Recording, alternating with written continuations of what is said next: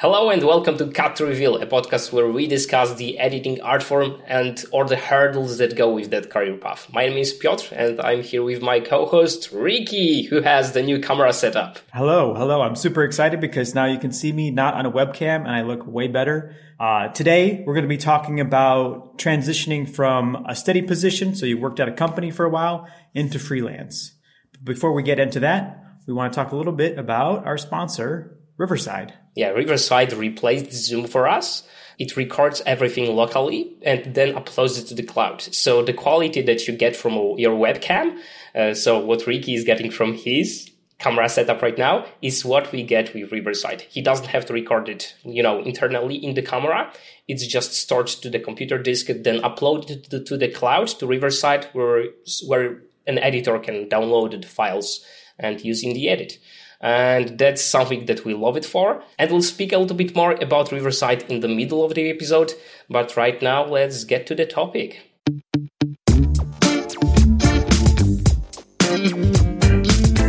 So, you're working at your full-time job for however long, you get tired of it, and now you're like, I want to break out into freelance. And so the biggest question now is that you've been sitting in one place for so long, you haven't really been able to network aside from maybe the clients that you have.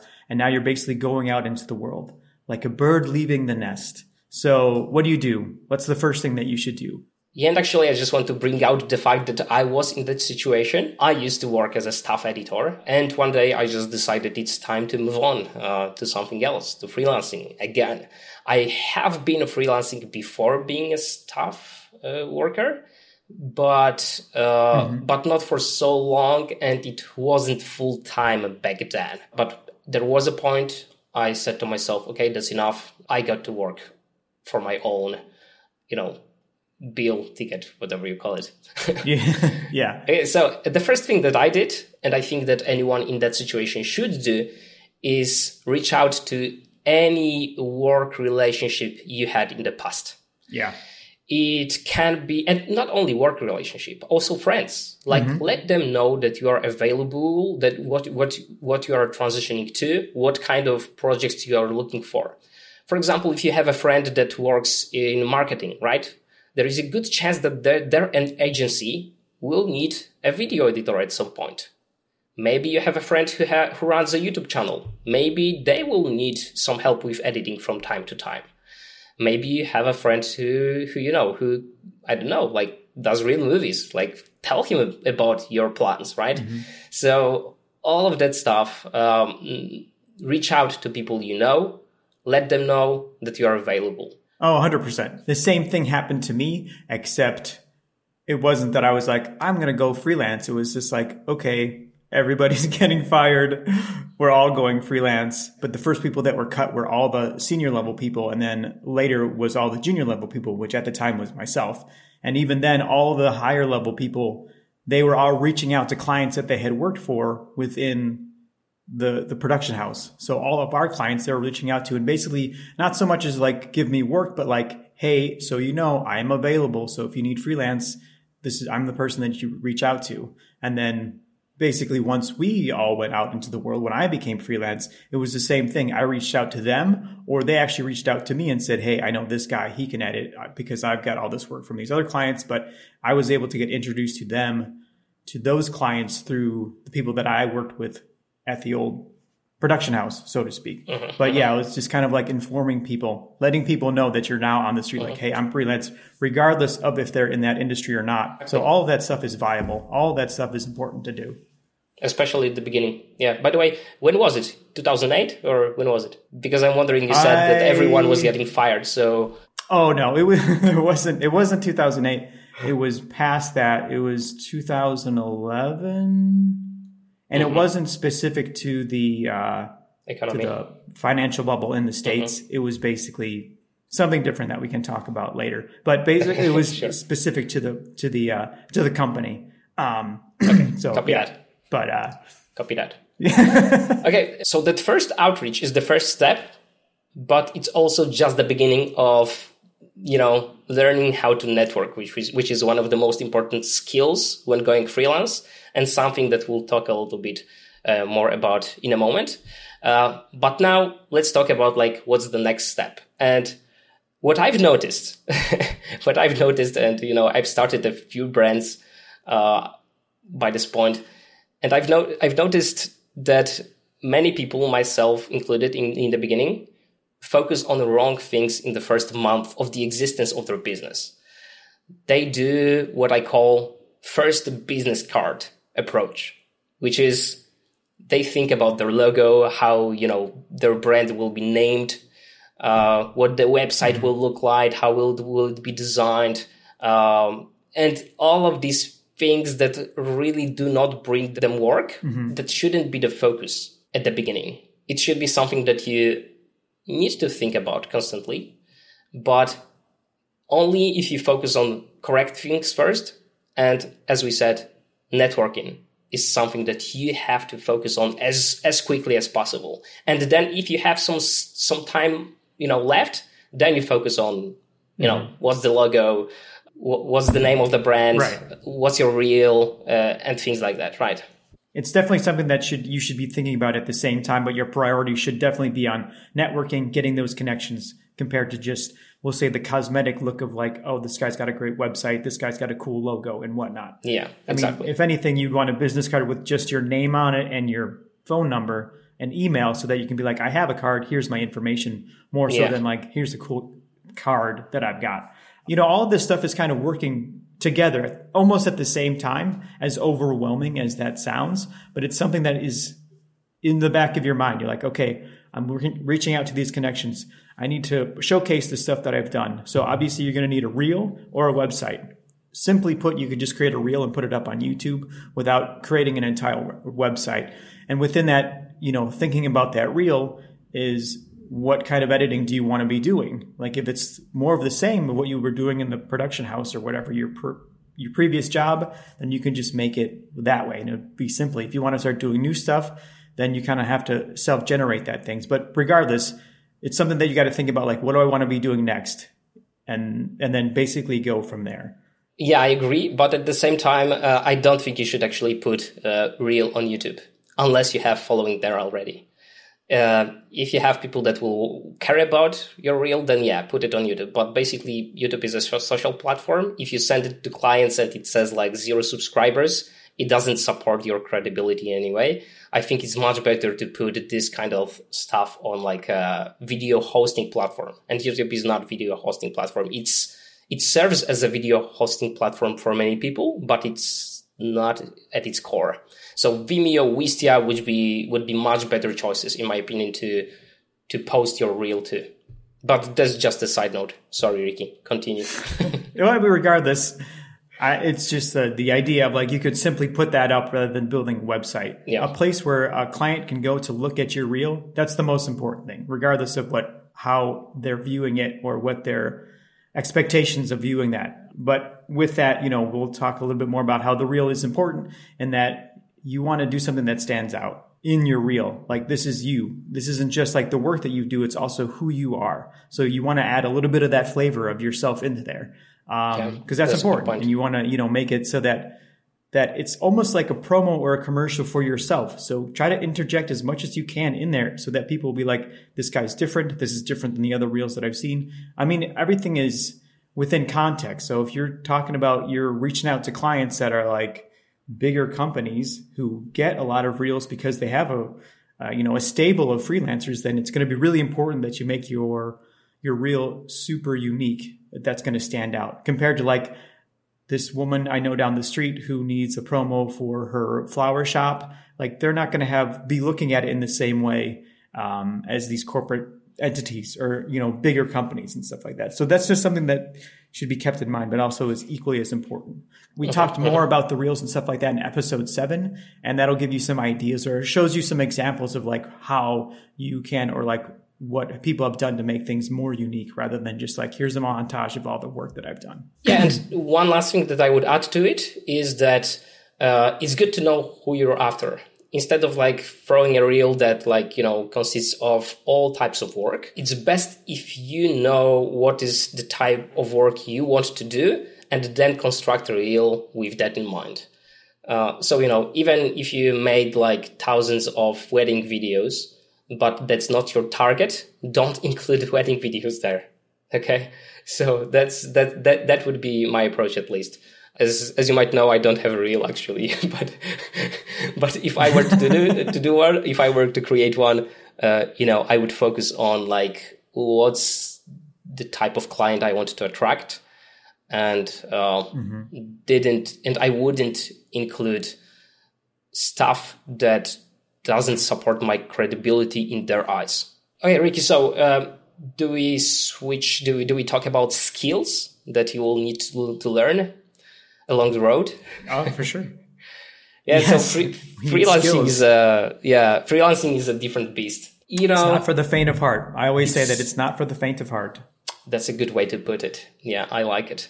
And no one will actually teach you how to freelance. There are some courses online and things like that, but most of it you will have to just acquire as you go. There is no way around it. And the things that we'll mention, like, I'm not claiming that I know all this stuff. I'm just aware that these are the things that I have to work on constantly, to improve, to get me to the place I want to be, right? Yeah. What was the first skill that comes to your mind, Ricky, when thinking about what's important for a freelance editor, for a freelance creator, actually? Right off the bat, managing your time. Yeah. So how you will be productive for the client, but productive for yourself, so that you don't feel whatever stress of like trying to get things done in time. So the more efficient you can become, the much better you'll be able to be at your job, and it'll be much more enjoyable in that sense. So yeah, I'm going to say managing your time is the first thing. Yeah, managing your time is a big one. It's actually a little bit connected to what I teach in Editing Chef as well. We've got the lesson about managing time there. And it's a constant struggle, to be honest. It's not like I have mastered it, but that's something that as a freelancer you have to think about. You have to make a conscious decision to work on that skill. I think that's the core issue here. And there are tools that we discuss in the Editing Chef, like the Hemingway rule, for example. Like blocking your time and things like that can help you in the process to make things more predictable, to not overload yourself with work, and at the same time to make things as productive, as efficient as possible, right? So yeah, managing your time is a big one that you have to constantly improve on. The one that comes to my mind is that is like maybe not super essential. It's not super difficult, but that's something you didn't have to think about when you were a staff worker. Is bookkeeping. You will have to think about what's the income, what's the outcome, what's the cash flow basically, and that's something you probably didn't have to think about as a staff member, right? That's a small one, but also an important one when you're doing that transition. Ricky, how about the next one? The next one I would say probably would be negotiating. So this is more on a personal level in regards to one-on-one with the client, whether it be face-to-face, or most likely it'll be over email about, okay, what do I want? What do you want to give me for this? What are my rates? If the client's bigger, they might honor the rates that you have. And if they're not, then you got to figure out, okay, how can I do this job where I don't feel bad about myself, or I don't feel like I'm being taken advantage of, but also still giving value to the client as well as to myself. Yeah, and in my observation, at the beginning, people tend to charge less than they should, because they feel like, I'm just starting out, right? Mm-hmm. You usually should charge a little bit more than you think you should. That's also just for the cash flow. I've seen many beginning freelancers who just their cash flow is just from the first to the first of the month. Mm-hmm. Right? And that's not sustainable. The burnout might come very quickly. And, the funny thing is that instead of being super busy all the time working for a small rate, you could probably do the same amount of income working less for those clients that will be willing to pay you a little bit more. But obviously there is no shortcut here, and there is no like a silver bullet solution that I could provide, right? It's something that you will have to test in your niche, in your location, and, run with it, improve on it as you go. Yeah, and I just want to point out, like, especially for your location, and if you're working at a production house already, you're getting production house clients, they're going to know how much they pay. So usually by that, I mean, they pay your company that you used to work for a certain amount of money for editing work. So whatever money that you're going to be asking for to do freelance stuff will probably be significantly less than what the production house that you were working for was paying for editing. Yeah. And also keep in mind that you want to get paid in a way that will enable you to live. And that I mean, you want to be able to cover your bills and to be able to like feed yourself and to put a roof over your head. So keep that in mind. So don't, I wouldn't say highball yourself, but don't lowball yourself. Think about like, okay, what do I need to pay my bills? If What's I the minimal, have this rate, level? and I know exactly. And then, and if a client pushes back on that, if they're a good client or a bad client, but in general, then you have like, well, this is what I need to be able to pay my bills. This is why I'm asking for that. And either they're like, okay, that's fine. Or they're like, nah. And then, obviously with that stuff that's when the negotiating comes in. That's when you got to start figuring stuff out. And that's something that, you can find that stuff online, how to negotiate. But really, once you're in there and mixing it up like that, that's how you really learn. And, it's going to be a case-to-case basis depending on a client. So negotiating is very important. Yeah, negotiating is like discussion. It's not bargaining. You don't want to bargain with a client. You don't want to be like, no, I will do it for $50 more or something like that. That doesn't work. You have to talk with them. You just have to like explain your position. Ask them about, okay, I don't know, what's the amount you used to pay for editing and things like that. Okay, that doesn't work for me because it will not allow me to pay my bills, as you said. And like just having discussion. This is negotiation, not just like throwing numbers in the air between one another. It's forcing you to communicate with people. Yeah, exactly. And communication, what you just said, this is actually a next skill that is very important to constantly work on. Because like not being clear on what you need, what the client means and things like that, that's the moment where you have to take that conversation and ask. Basically, people need to learn how to ask very often. That's the issue, in my opinion. You shouldn't guess. And usually if your client is like, providing you feedback that is not clear to you, it's just because they are under the curse of knowledge syndrome, which is they know about something that they assume you should know as well, but they will not mind if you just ask. Like they will probably be like, oh my goodness, I shouldn't assume that you already know it. That's right. Let me explain what I mean, right? Yeah. That approach with like, let's communicate clearly. And whenever there is some kind of, something that needs to be clarified further, that's the approach that you as a freelancer should very much focus on. Right. You shouldn't be afraid to ask questions. And I would say that maybe if this was number 5 of the skills you need to know, this would be 5A. And I think this ties in with that also, is that communication is important about honesty. So don't pretend like I know what you're talking about, and then something happens down the line where it all falls apart because you were too afraid to ask a question. It boils down to honesty and accountability, because if you show that you're honest, like, okay, I don't know what you're talking about, tell me what's happening so that I know that I can do my job correctly. And even just like being like, I didn't know what was happening and I did it and now it's all effed up and that's my own fault. Like accountability for like, okay, this is a mistake I made also plays into that communication thing, which is very important because that goes back to, the relationship building that you have with these clients or these new clients and whatever. And so that will strengthen your relationship with them, and they'll know, okay, this guy's honest. I know what I'm getting into whenever I work with Piotr or Ricky or whoever, or, so that's something to also keep in mind, is just like you communicating in a way comes from a place of honesty, and it just makes things easier. I mean, that's also a part of the first skill we talked about, managing your time, being efficient, like being honest and asking the right questions. That's all a part of efficiency. If you don't do that stuff, it's going to take you longer, because then you're going to have to come back to square one and be like, I don't know what I'm doing. Help me out here. What are the questions that I need to be asking? Yeah, exactly. Sorry for talking about editing chef again, but that's why actually we have the lesson on client feedback in there. Like because it has to do with productivity. If you're not productive with the way you manage feedback, you spend more time on your work, and you will be less efficient, and you will build less trust with your client, and it all like compounds as a snowball effect, right? Yeah, and I really love what you said about like being accountable for your own mistakes as well.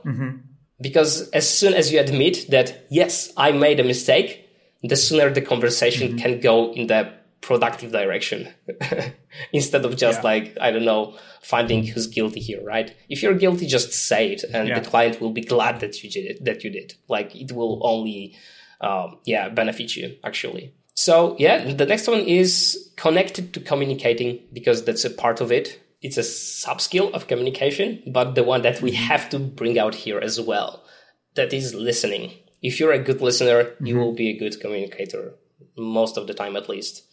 Knowing how to listen is just more important than knowing what to say. If you're a good listener, it goes a long way. Like I've heard like people who teach communication saying that the most important skill in communication is listening. Right. If you're a good listener, your negotiating skills will be good as well. That's weird, but that's the way it works. I mean, it's not weird.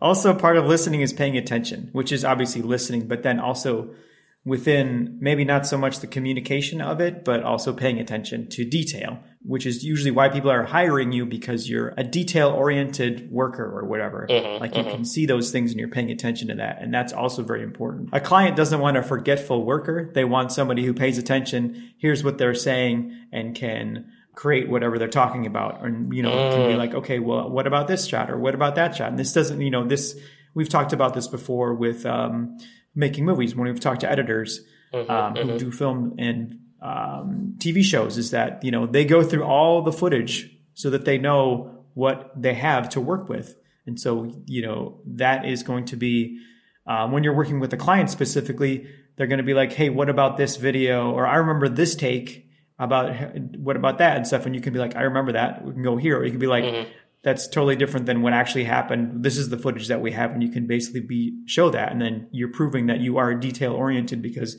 you can point to specific stuff within the footage or within whatever. But so that's another thing about listening and paying attention and communicating it. It's all very, very important. It's all very important.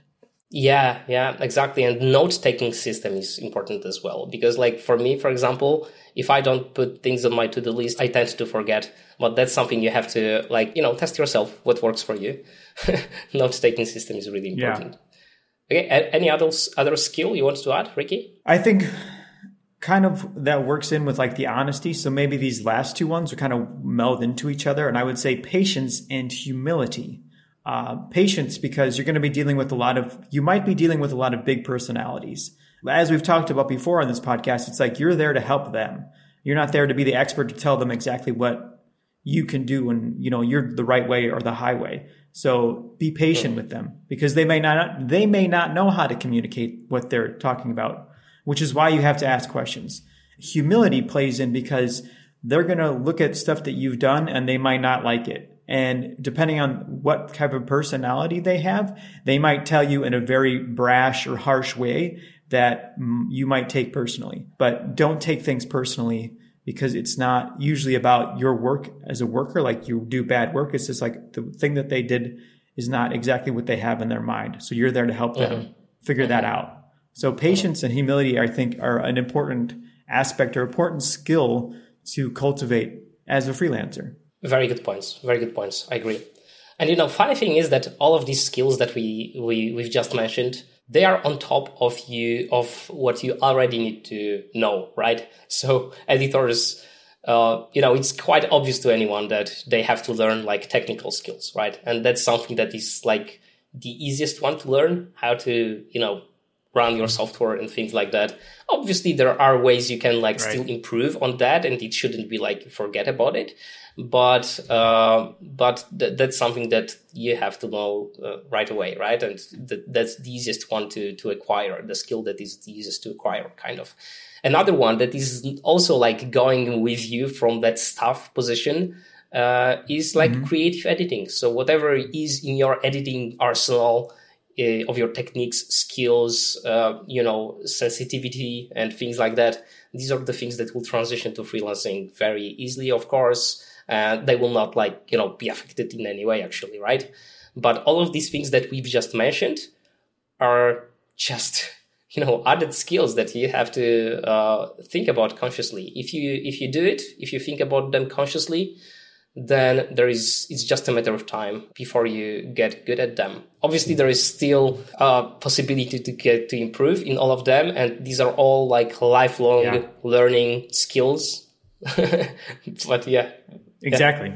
Yeah. There's constant improvement.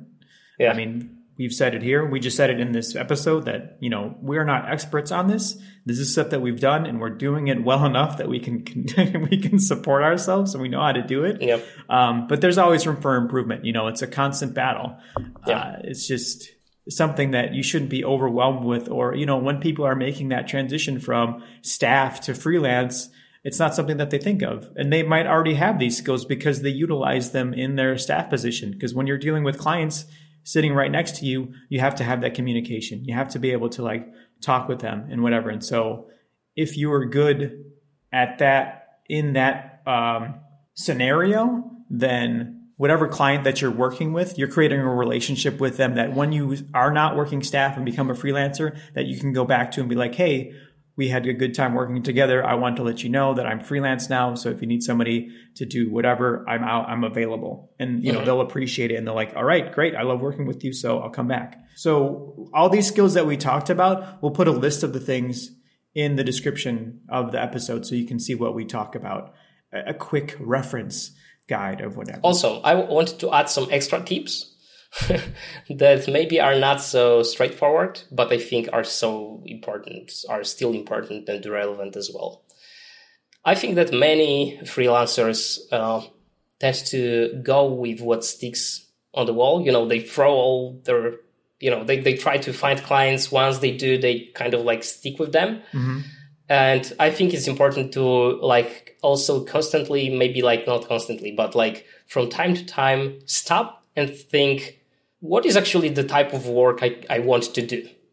Who are the clients that I want to work with? Mm-hmm. And try to be specific about it. Try to find your ideal client, ideal work that you want to do, and then move towards that goal, right? And that's something that I think many freelancers tend to forget to do.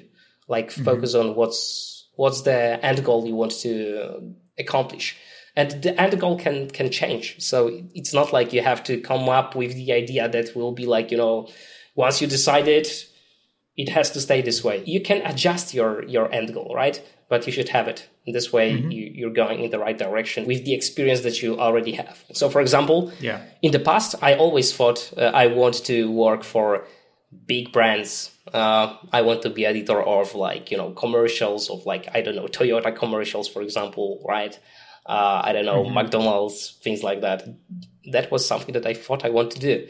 But when I worked in that production house, right, video production house for a while, I discovered that's not my world. I don't want to deal with agencies that are middle stakeholders between me and the creator, director, and things like that, right? And having all these hierarchy of positions, it doesn't work for me. I don't want to deal with people with huge egos, and that's not for me. So, but I didn't know it back then.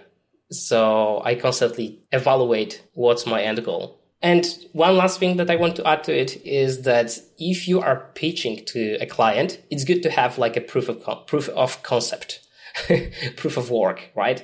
So instead of just pitching to them, hey, I would like to edit your videos, it's better to go with, hey, look at that. I just took a video that you made. I made a shorter version of it. I could produce things like that for you on a regular basis. How do you feel about it? Think about what's the problem of the client you want to solve. If you can prove to them that you can solve the problem, they will be much more likely to hire you to work on some things for them. So that's like a pro tip, I guess, that takes time. But I guess it's better to spend time this way than to think about like what your logo should look like, or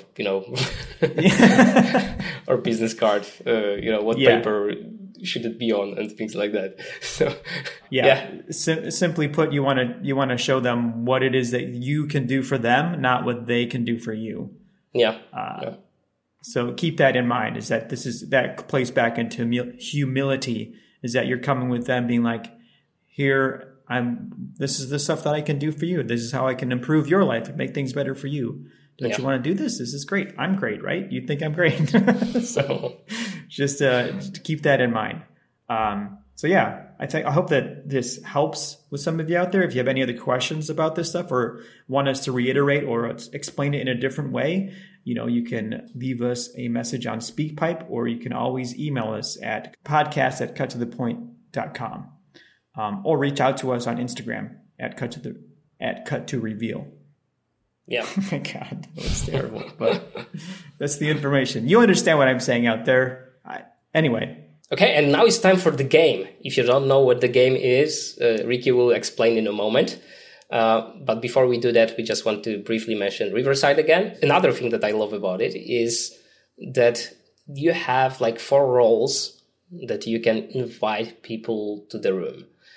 They can be invited as a host, as a guest, as the audience member, or as a producer. So, for example, a producer is a role for someone who can adjust like audio levels during the recording and so on, but he's not included in the recording. People can see him, but he's not included in the recording, right? The audience member, on the other hand, is someone who can raise his hand if needed, but he's not seen by both host and guest during the recording. So their presence is not distracting to them. So, for example, you can have a host, a guest, having a conversation, eye to eye, so to speak, right? With thousands of people in the audience. So if you want to check Riverside and if it works for you, go to cuttothepoint.com/Riverside. And there is actually 15% off coupon code associated with that link. So enjoy. Yeah. And now it's time for the game. Ricky, can you explain the rules of the game? I can. So the game it's like categories. If you played categories. So basically we ask a question and then it's a simple answer. So name a movie with a lion in it. And Peter would say, Lion King. So it's as easy as that. Peter and I will give each other 3 different questions. Each question is a point. If it's a 1 answer question, we get 10 seconds on the clock. If it's more than 1 answer question, then we'll get 30 seconds on the clock. And that's basically it. And then by the end, there'll be a winner. It'll be tied, or there's whatever. You understand how games work. So that's last time there was a tie. I just want to stress that fact because I usually lose, but not last time. So I don't always lose. I'm just putting it out there in case I lose today because I feel like I will. I still haven't eaten my second breakfast, so I'm a little bit hungry. It may improve. It may have effect on my performance. All right. So let's get into it. Let me put 10 seconds on the clock. Oh, and also these are all about movies and TV shows. All right. I got 10 seconds on the clock for this question. Peter, name the long-running TV series that Bryan Cranston was in before Breaking Bad. Oh, fuck. X-Files. No. Malcolm in the Middle is another one. Yes, Malcolm X-Files, in the Middle. He was in X-Files as well. But not for very long, was he? No, he was like in 1 episode, but it's a long-running series. So it depends on how you.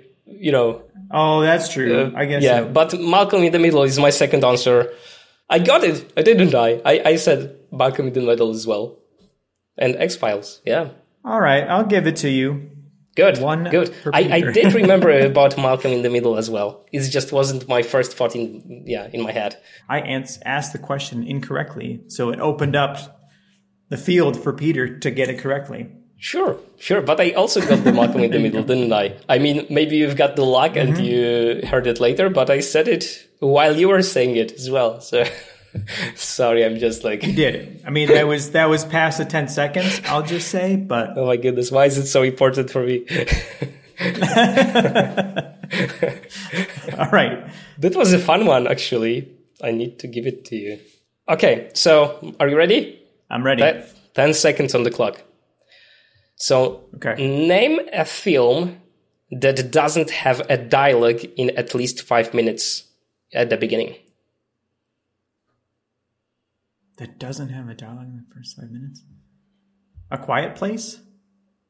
Probably so. Yeah, I haven't watched it, but I've read the script. But I actually read the script without watching it, and I don't recall any dialogue there. So it was all descriptive. Well, there you go. Yeah, I've got it. I've given it to you.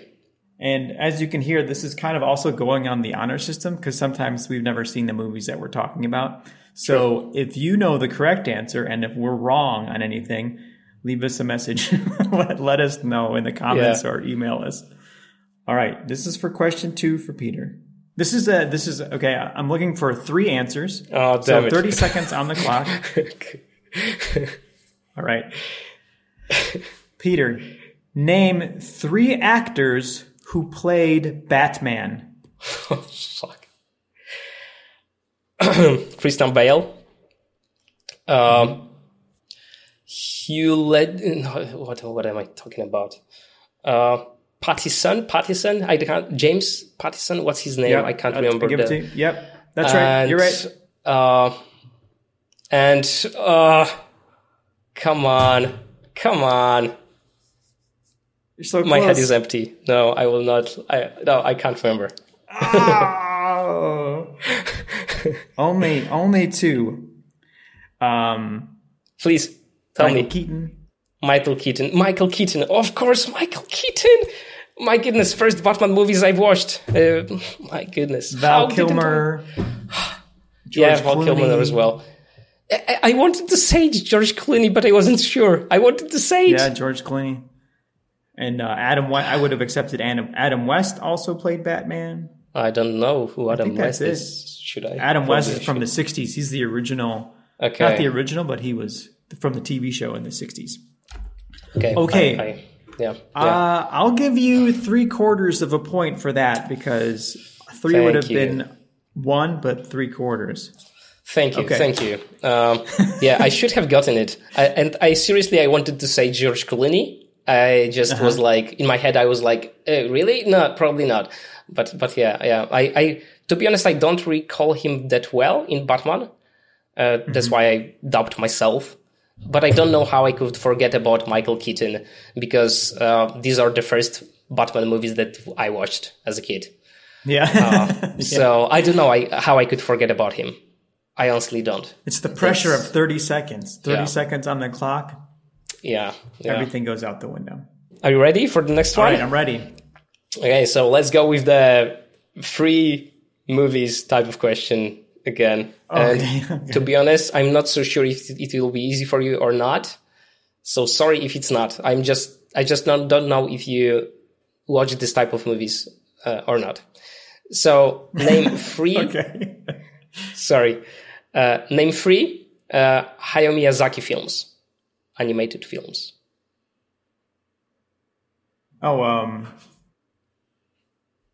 Spirited Away. 1. Princess Mononoke and 2. Howl's Moving Castle. That's it. You've got it. Full point. Definitely. Yeah. All correct. Ooh. Very well. Have you watched all of them? I have actually owned all of those. We are recording it on July 15th. But yesterday I've seen Jim Cummings tweeting that it's like, I think, 25th or 15th. Oh my goodness, I can't remember. Anniversary of Princess Mononoke. Yeah, 15 at least. Is it 25? Isn't it too much? Yeah, 25 years ago. So on July 13, it was 25 years since Princess Mononoke saw the light of the day. I love this film. I honestly do. It's fantastic. It's one of my favorite films ever. Okay, anyway, I'm ready for your question. Okay. All right. There's 10 seconds. 10 seconds on the clock. One answer. Okay. This might be hard, but I feel like you should know this. In what year did Chloe Zhao's Nomadland win the Oscar for Best Picture? Oh, that's a very good one. It was year 2021. I mean, yes! It was for 2020 film, but it was in 2021, of course. Yeah. Yes, you got it. Thank you. Give the man a prize. There's almost a set of points. Like, I can't believe it. Does it come with practice, or is it just my lucky day? Yeah. I don't know. Probably just a lucky day. It's Friday. It's a lucky day. That's got to be. So you're leading right now with 2 3/4 points. Okay, so I haven't asked this type of question yet. Who edited Raging Bull? Oh my God. I know this. Francis Parker. No. Francis Parker? Raging Bull? Who edited Raging Bull? Didn't she? Scorsese's film. Yeah. Scorsese's film. I don't know. Scorsese edited it? No. Who edited it? Thelma Schoonmaker. Oh, Thelma Schoonmaker. Why was I thinking Francis Parker? Okay. Another very talented female editor. I was getting them confused. Is it my first victory? This is your first victory. It's my first victory. I will. People, you've heard, this is history out of the, yeah. Okay. Peter is running around. It's a small room, but still. So that in the history of the game, this is the first time Peter's won. So please send him congratulations, either through SpeakPipe or through our email or on our Instagram and the comments in the comments section on YouTube. No, it was fun. It was fun. I liked your questions, all of them. I liked the one about what actors played Batman. It was very good, actually, because it gave a lot of options. It was a very good question. I loved it. If you have been a long-time listener of the game, you'll know that the first questions we asked were like, what movie has a robot in it? And what movie has a flying car? And now we're running out of those kind of questions, and we're kind of mixing it up with actual actors and Oscar winners, which the last time we played the game, Peter asked me about who won Best Film this year, 2022, which I got wrong. And if you didn't know, it was Coda. Yeah, it was a surprise, I think. So it was like a winner that very few people expected, and that's probably why it's hard to recall. Anyway. We hope that you enjoyed this episode of the game and of the podcast. As we've been repeating, if you have a question or a comment or ways for us to improve, or if you want to give us ideas, you can send it to us at SpeakPipe. There'll be a link in the description, as well as our email, podcast@cuttothepoint.com. We're also on Instagram, and that's at cuttoreveal, or leave us a comment in the YouTube comments. That's all I've got. Peter, do you have anything you'd like to add before we get out of here? No, just that we will have a very exciting interview for you in 2 weeks. So stay tuned for that. Until then, take care.